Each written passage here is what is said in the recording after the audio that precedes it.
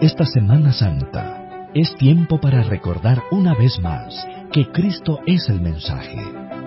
Por ello anunciamos a Jesucristo por generaciones.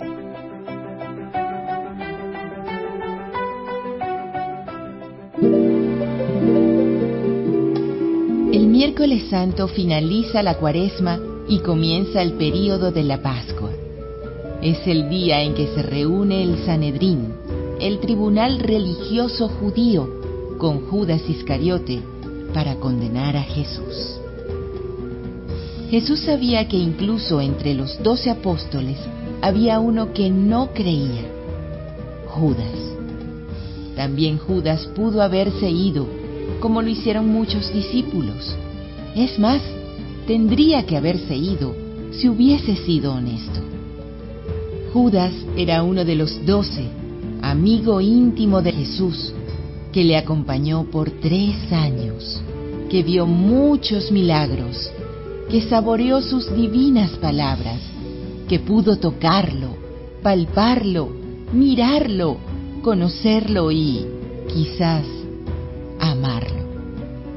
Pero esa ceguera le bajó los ojos a la tierra, a sus propios intereses, tal vez de orden meramente político, inmediato, material y no trascendente. Dejó de creer. Y porque de creer dejó, también de esperar y sobre todo de amar, que es el corazón del cristianismo, salió resuelto a entregar a Jesús a sus enemigos.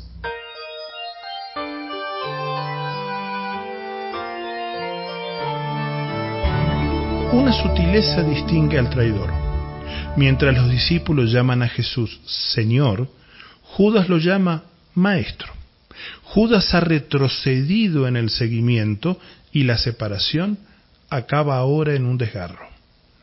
Este es quizás el hecho más desconcertante que narran los evangelios. Cuesta mucho pensar, en efecto, que Jesús haya sido traicionado por uno de sus seguidores más íntimos. Los primeros cristianos percibieron la dificultad y recurrieron a las Escrituras para demostrar que incluso en un acto tan vil se cumplía el designio de Dios. Las razones de Judas Iscariote para cometer esta traición pudieron ser su amor al dinero, la ambición, la envidia o la desilusión. La fidelidad de la mujer en casa de Simón contrasta fuertemente con la infidelidad de uno de los 12. En el relato de la pasión de Mateo, Jesús domina en todo momento la situación y va marcando sus tiempos.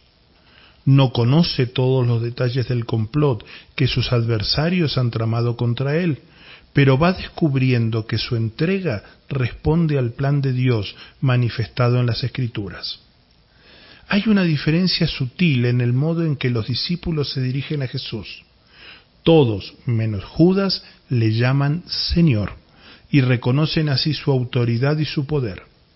Judas, sin embargo, le llama Rabí, o Maestro, un apelativo que utilizan los adversarios de Jesús y que tiene para Mateo un significado negativo.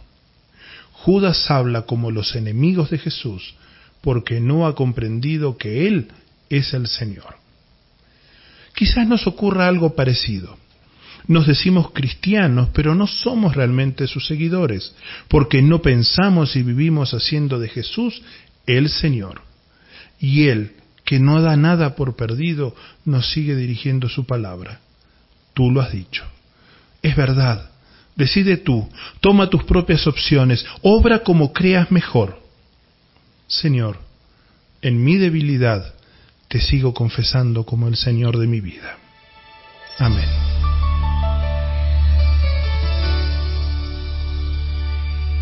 Cuando llegó la hora, Jesús se sentó a la mesa y los apóstoles se sentaron con él.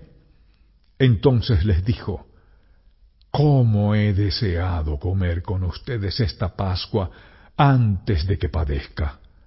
Porque yo les digo que no volveré a comerla hasta su cumplimiento en el reino de Dios. Y Jesús tomó la copa, dio gracias y dijo: Tomen esto, y repártanlo entre ustedes, porque yo les digo que no volveré a beber del fruto de la vida hasta que venga el reino de Dios.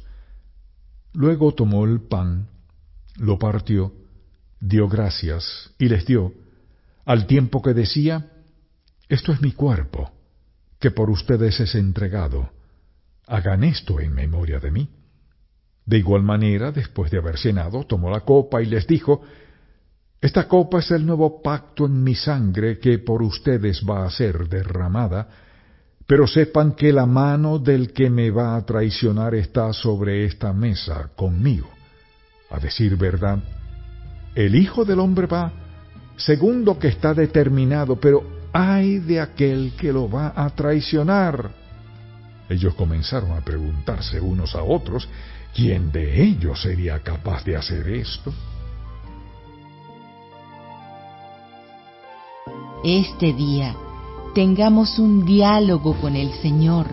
Digámosle: Jesús, no permitas que abuse de tu misericordia, que mi corazón no se endurezca, sino que se llene de ese santo temor que lo encauce a nunca ofenderte conscientemente.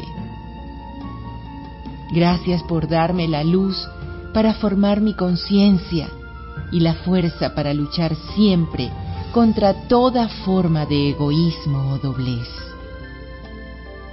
Sé que seguir tu camino es difícil, que no se logra de un día para otro, pero que nunca deje de esforzarme por conseguirlo.